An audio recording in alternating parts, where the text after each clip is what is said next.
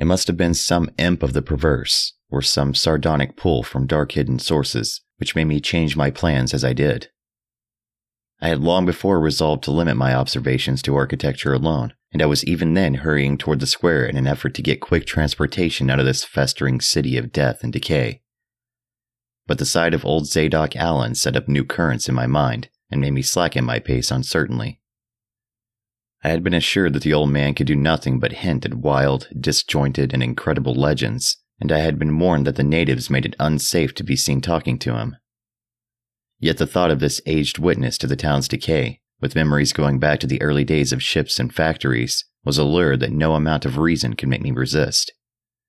After all, the strangest and maddest of myths are often merely symbols or allegories based upon truth, and old Zadok must have seen everything which went on around Innsmouth for the last 90 years.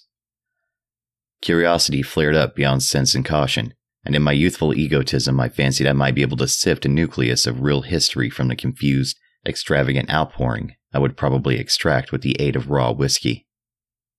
I knew that I could not accost him then and there, for the firemen would surely notice and object. Instead, I reflected, I would prepare by getting some bootleg liquor at a place where the grocery boy had told me it was plentiful. Then I would loaf near the fire station in apparent casualness, and fall in with old Zadok after he had started on one of his frequent rambles. The youth said that he was very restless, seldom sitting around the station for more than an hour or two at a time. A quart bottle of whiskey was easily, though not cheaply, obtained in the rear of a dingy variety store just off the square in Elliott Street. The dirty-looking fellow who waited on me had a touch of the staring Innsmouth look, but was quite civil in his way, being perhaps used to the custom of such convivial strangers, truckmen, gold buyers, and the like, as were occasionally in town. Re-entering the square, I saw that luck was with me, for shuffling out of Payne Street around the corner of the Gilman house, I glimpsed nothing less than the tall, lean, tattered form of Zadok Allen himself. In accordance with my plan, I attracted his attention by brandishing my newly purchased bottle, and soon realized that he had begun to shuffle wistfully after me as I turned into Waite Street on my way to the most deserted region I could think of. I was steering my course by the map the grocery boy had prepared, and was aiming for the wholly abandoned stretch of southern waterfront which I had previously visited. The only people in sight there had been the fishermen on the distant breakwater, and by going a few squares south, I could get beyond the range of these, finding a pair of seats on some abandoned wharf, and being free to question old Zadok unobserved for an indefinite time. Before I reached Main Street, I could hear a faint and wheezy, "Hey, mister," behind me, and I presently allowed the old man to catch up and take copious pulls from the quart bottle. I began putting out feelers as we walked along to Water Street, and turned southward amidst the omnipresent desolation and crazily tilted ruins, but found that the aged tongue did not loosen as quickly as I had expected. At length I saw a grass-grown opening toward the sea between crumbling brick walls, with the weedy length of an earth and masonry wharf projecting beyond. Piles of moss-covered stones near the water promised tolerable seats, and the scene was sheltered from all possible view by a ruined warehouse on the north. Here, I thought, was the ideal place for a long secret colloquy. So I guided my companion down the lane, and picked out spots to set in among the mossy stones. The air of death and desertion was ghoulish, and the smell of fish almost insufferable, but I was resolved to let nothing deter me. About 4 hours remained for conversation if I were to catch the 8 o'clock coach for Arkham, and I began to dole out more liquor to the ancient tippler, meanwhile eating my own frugal lunch. In my donations, I was careful not to overshoot the mark, for I did not wish Zadok's Venice garrulousness to pass into a stupor. After an hour, his furtive taciturnity showed signs of disappearing, but much to my disappointment, he still sidetracked my questions about Innsmouth and its shadow-haunted past. He would babble of current topics, revealing a wide acquaintance with newspapers, and a great tendency to philosophize in a sententious village fashion. Toward the end of the second hour, I feared my quart of whiskey would not be enough to produce results, and was wondering whether I had better leave old Zadok and go back for more. Just then, however, chance made the opening which my questions had been unable to make, and the wheezing ancient's ramblings took a turn that caused me to lean forward and listen alertly. My back was toward the fishy-smelling sea, but he was facing it, and something or other had caused his wandering gaze to light on the low, distant line of Devil Reef, then shewing plainly and almost fascinatingly above the waters, The sight seemed to displease him, for he began a series of weak curses which ended in a confidential whisper and a knowing leer. He bent toward me, took hold of my coat lapel, and hissed out some hints that could not be mistaken. "There's where it all began. That cursed place of all the wickedness where the deep water starts. Gate of hell. Sheer drop down to a bottom no sounding line could take. Old Captain Obed done it. Him that found out more'n was good for him in the South Sea Islands. Everybody was in a bad way them days. Trade falling off, mills losing business, even the new ones. And the best of our men's folk killed the privateering in the War of 1812, or lost with the Eliza brig and the Ranger Snow, both of them Gilman Vintners. Obed Marsh had had 3 ships afloat, Brigantine Columby, Brig Hetty, and bark Summitry Queen. He was the only one as kept on with the East Indian Pacific trade, though Esdras Martin's barkentine Malay Pride made a venter as late as 28.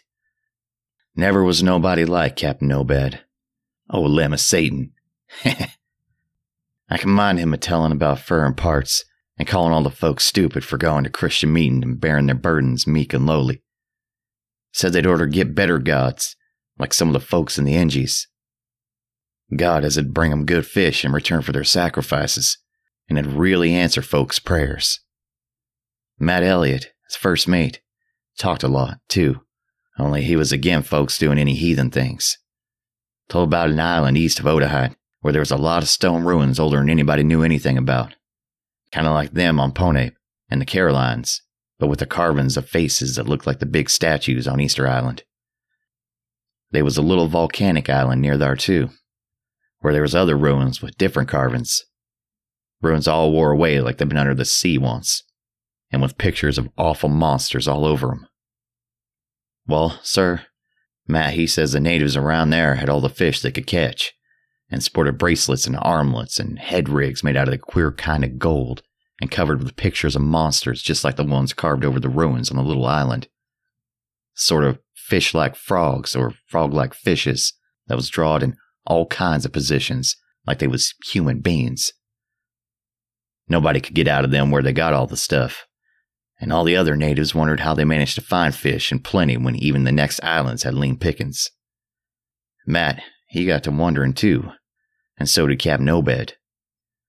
Obed, he notices, besides, that lots of the handsome young folk could drop out of sight for good from year to year, and that they won't many old folks around. Also, he thinks some of the folks look dern queer even for Kanaki's. It took Obed to get the truth out of them heathen. I know how he done it, but he begun by trading for the gold-like things they wore. Asked them where they come from, and if they could get more, and finally wormed the story out of the old chief. Wallachia, they called him. Nobody but Obed had ever believed the old yeller devil, but the captain could read folks like they was books.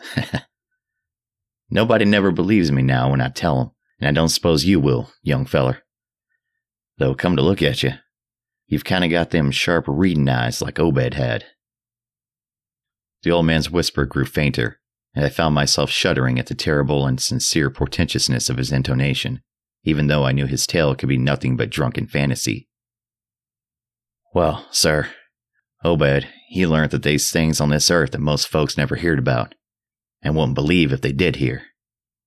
It seems these Kanakys was sacrificing heaps of their young men and maidens to some kind of god things that lived under the sea, and getting all kinds of favor in return.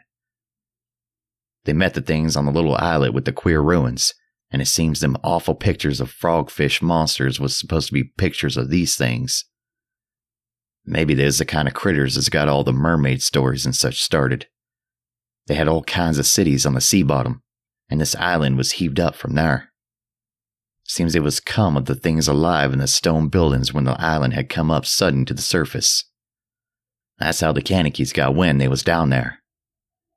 Made sign talk as soon as they got over being scared, and pieced up a bargain before long. Them things liked human sacrifices. Had 'em ages afore, and lost track of the upper world after a time.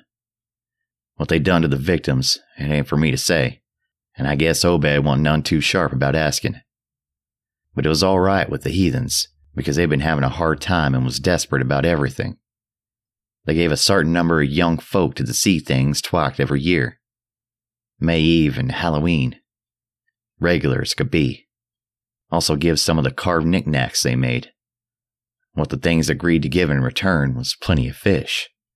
They drove 'em in from all over the sea, and a few gold-like things now and then. Well, as I says, the natives met the things on that little volcanic islet, gone there in canoes with the sacrifices, etc., and bringing back any of the gold-like jewels that was coming to 'em. At first the things didn't seem to go to the main island, but after a time they come to want to. Seems they hankered after mixing with the folks, and then having joint ceremonies on the big days, May Eve and Halloween. You see, they was able to live both in and out of water. What they call amphibians, I guess. The Kanakys told them how folks from the other islands might want to wipe them out if they ever got wind of their being there, but says they don't care much, because they could wipe out the whole brood of humans if they was willing to bother.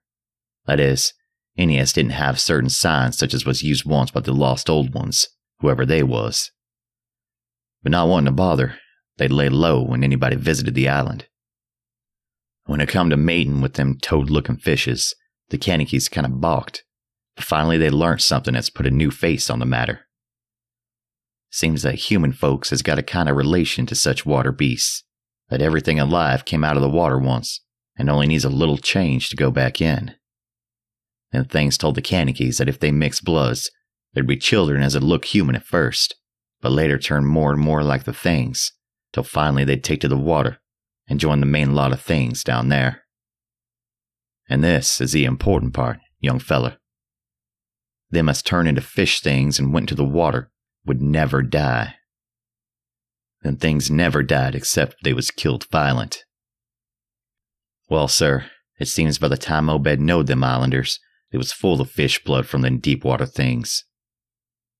When they got old and began to show it, they was kept hidden until they felt like taking to the water and quitting the place.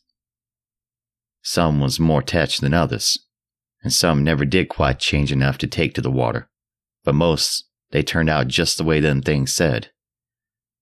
Them as was born more like the things changed early, but them as was nearly human sometimes stayed on the island till they was past 70, though they'd usually go down under for trial trips afore that. Folks as had took to the water generally came back a good deal to visit, so's a man's would often be a-talking to his own 5 times great-grandfather who'd left the dry land a couple 100 years or so afore.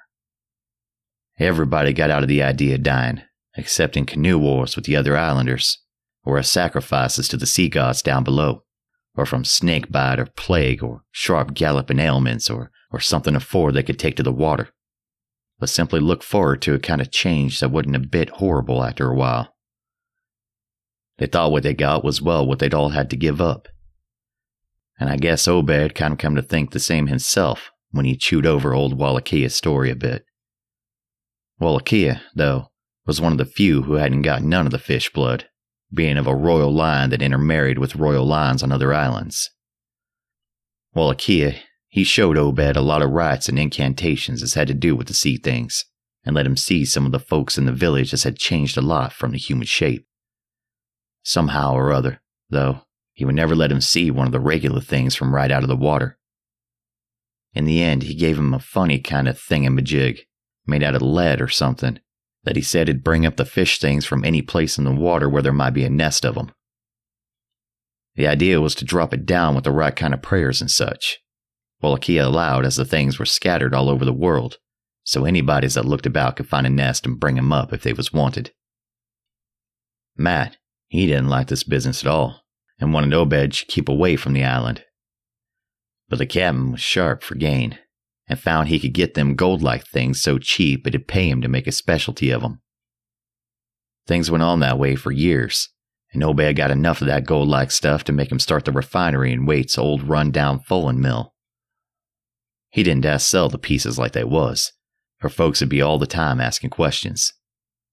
All the same, his crews would get a piece and dispose of it now and then, even though they was swore to keep quiet, and he let his women folks wear some of the pieces as was more human-like than most.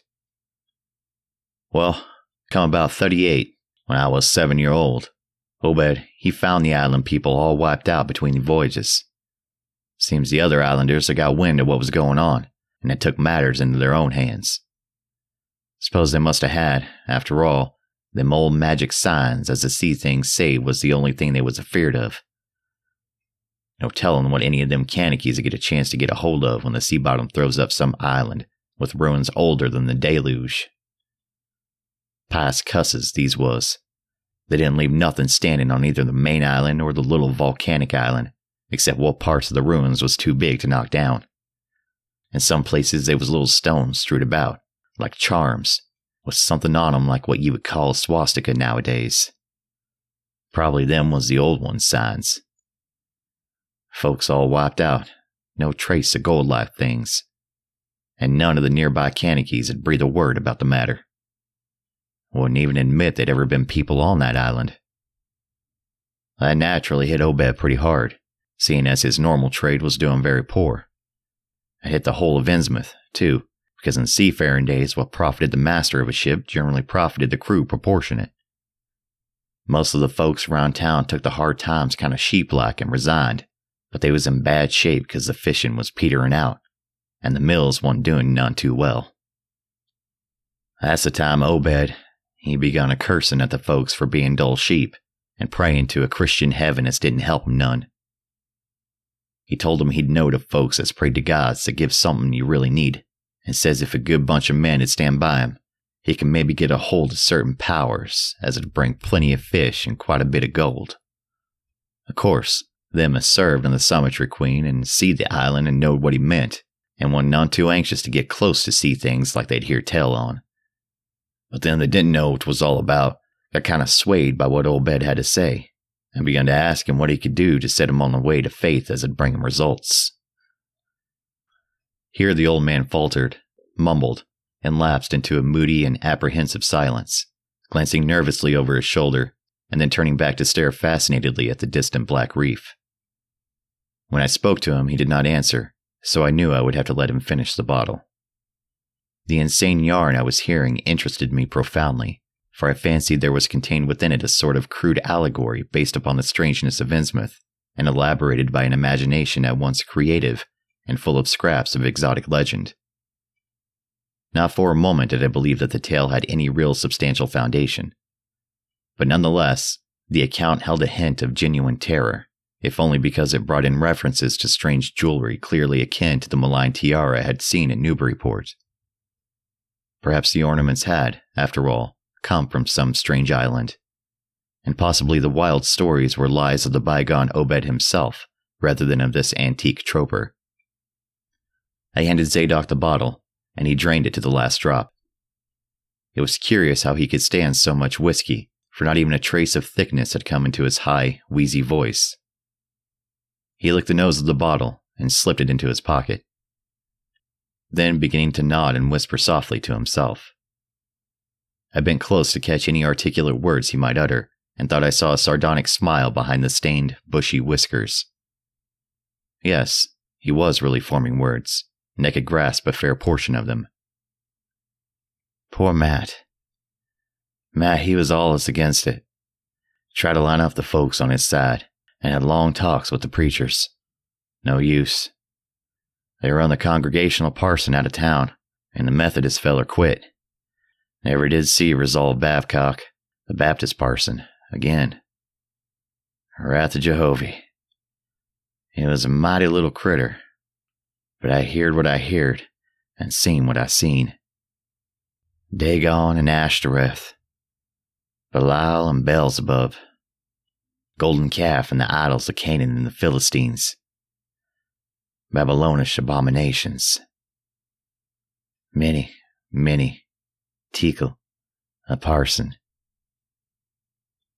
He stopped again, and from the look in his watery blue eyes, I feared he was close to a stupor after all.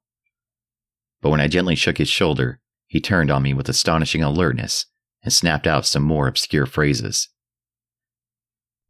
Don't believe me, eh? Then just tell me, young feller, why Captain Obed and 20-odd other folks used to row out to Devil Reef in the dead of night and chant things so loud you could hear 'em all over town when the wind was right. Tell me that, huh? And tell me why Obed was always dropping heavy things down into the deep water to the other side of the reef, where the bottom shoots down like a cliff, lower than you can sound. Tell me what he done with that funny-shaped lead thingamajig as Wallachia gave him. Hey, boy? And why do they all howl on May Eve, and again on the next Halloween? And why the new church parsons, fellers as used to be sailors, wear them queer robes and cover theirselves with them gold-like things Obed brung, huh? The watery blue eyes were almost savage and maniacal now, and the dirty white beard bristled electrically. Old Zadok probably saw me shrink back, for he begun to cackle evilly. Beginning to see, huh? Maybe it'd like to have been me in them days, when I seed things at night out to sea from the cupola top of my house. Oh, I can tell you, little pitchers have big ears, and I wasn't missing nothing of what was gossiped about Captain Obed and the folks about the reef. How about the night I took my pa's ship's glass up to the cupola and seed the reef a-bristling thick with shapes that dove off quick soon's the moon riz. Obed and the folks was in a dory, but them shapes dove off the far side into the deep water and never come up. How do you like to be a little shaver alone in a cupola watching shapes that wasn't human shapes? Huh?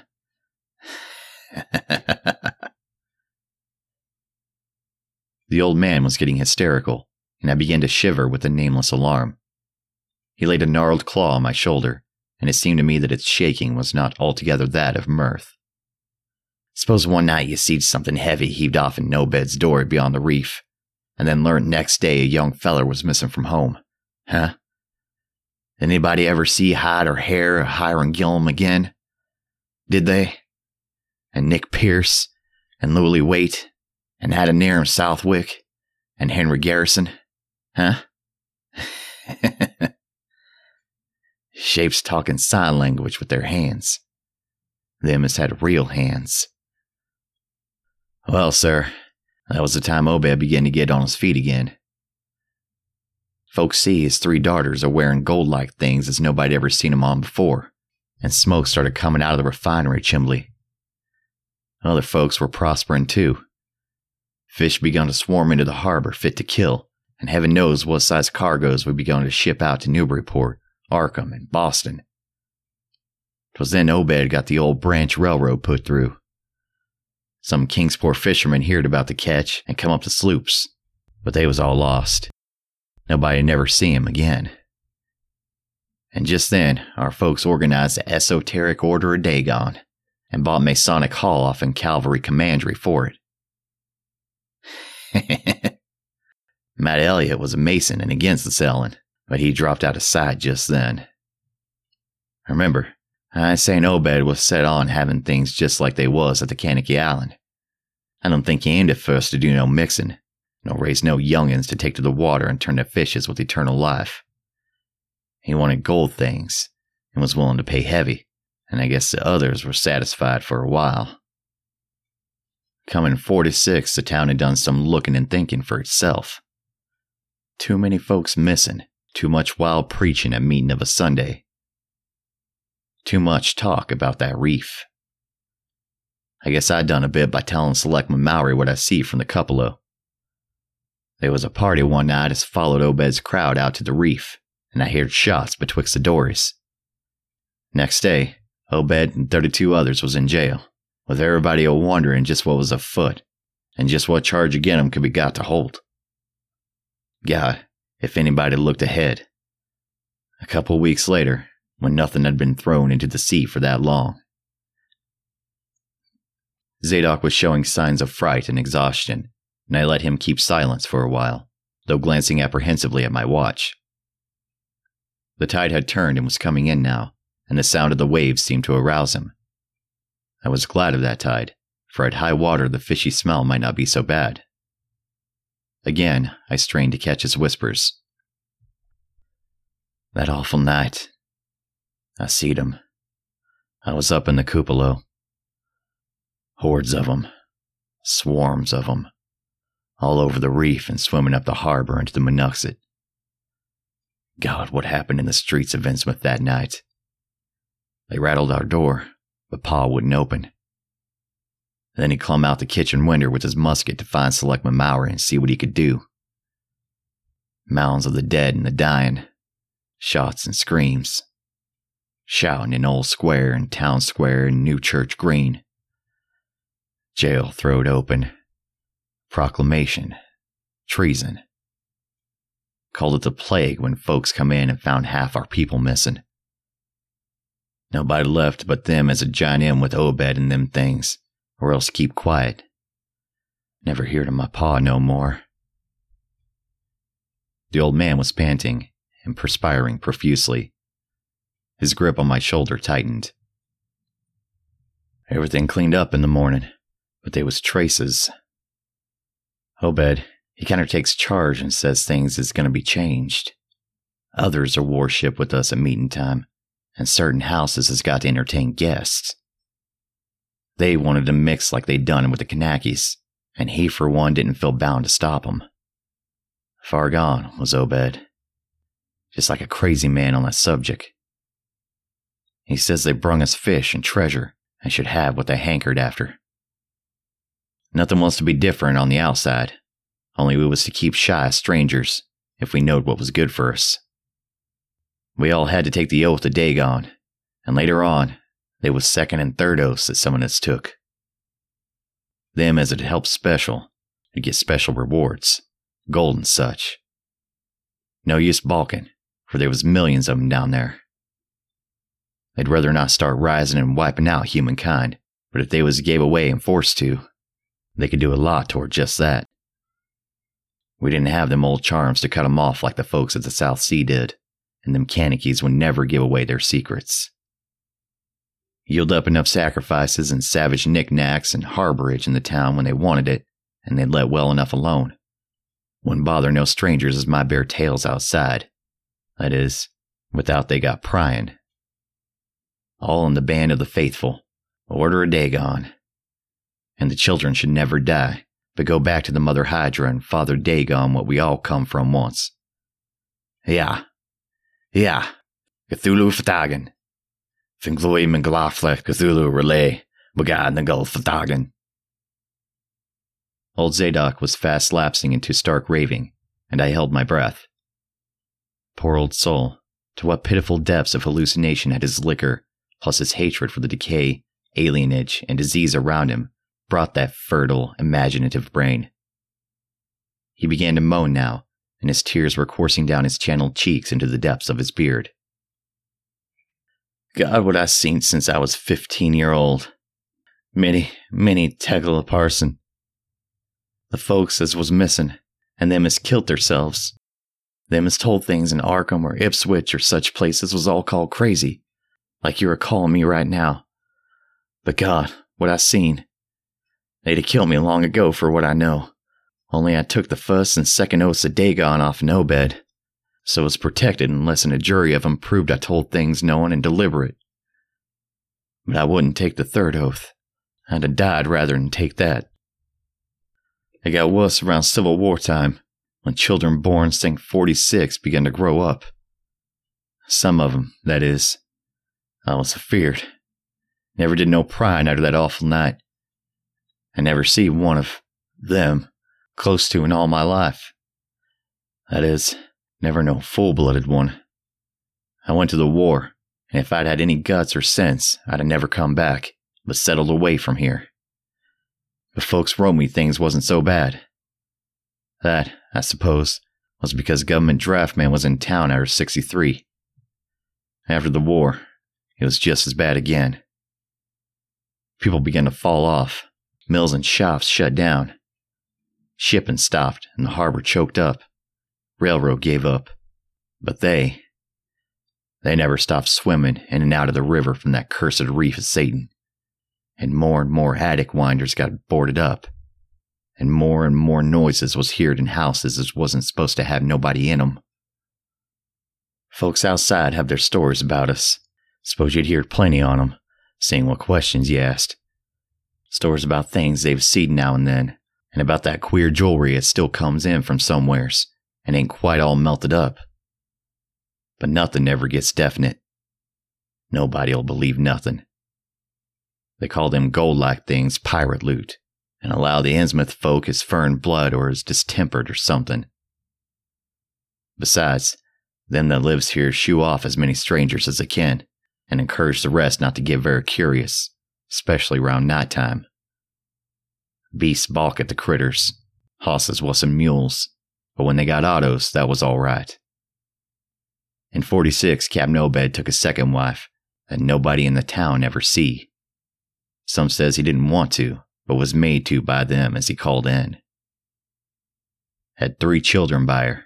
2 was disappeared young, but one gal has looked like anybody else and was educated in Europe.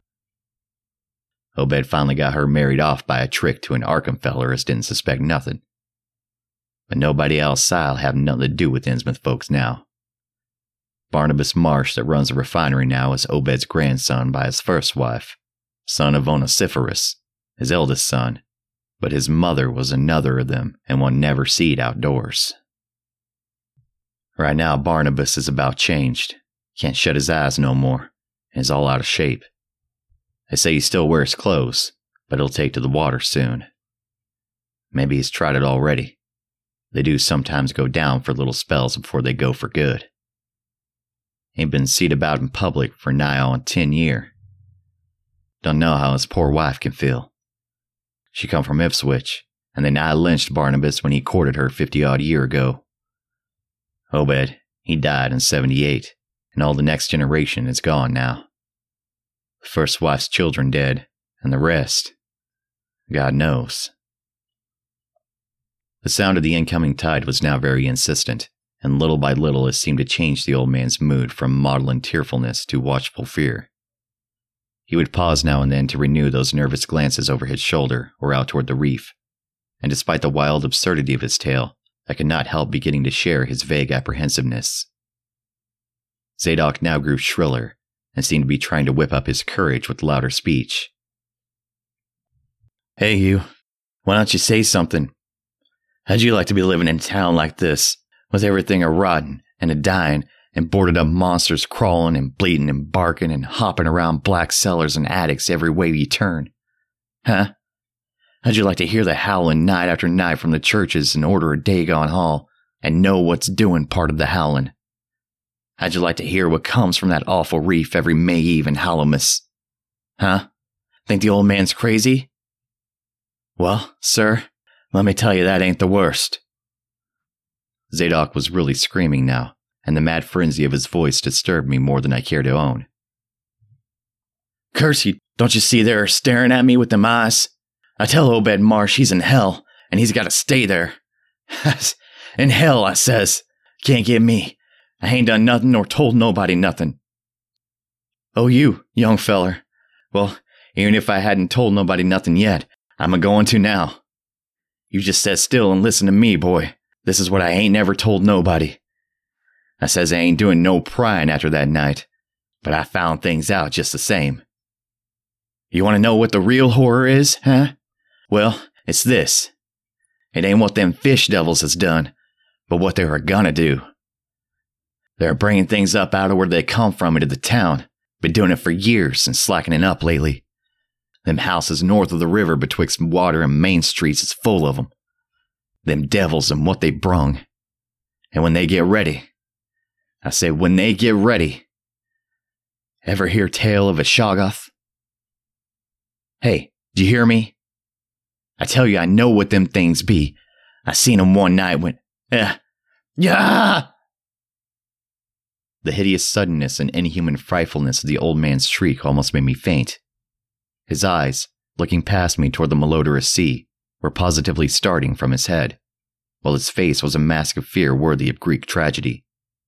His bony claw dug monstrously into my shoulder, and he made no motion as I turned my head to look at whatever he had glimpsed.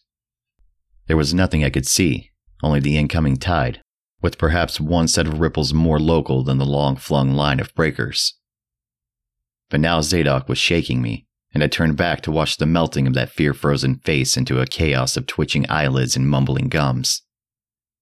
Presently his voice came back, albeit as a trembling whisper. "Get out of here! Get out of here! They seen us! Get out for your life! Don't wait for nothing! They know now. Run for it. Quick. Out of this town. Another heavy wave dashed against the loosening masonry of the bygone wharf and changed the mad ancient's whisper to another inhuman and blood-curdling scream. Ah! Before I could recover my scattered wits, he had relaxed his clutch on my shoulder and dashed wildly inland toward the street, reeling northward around the ruined warehouse wall. I glanced back at the sea, but there was nothing there. And when I reached Water Street and looked along it toward the north, there was no remaining trace of Zadok Allen.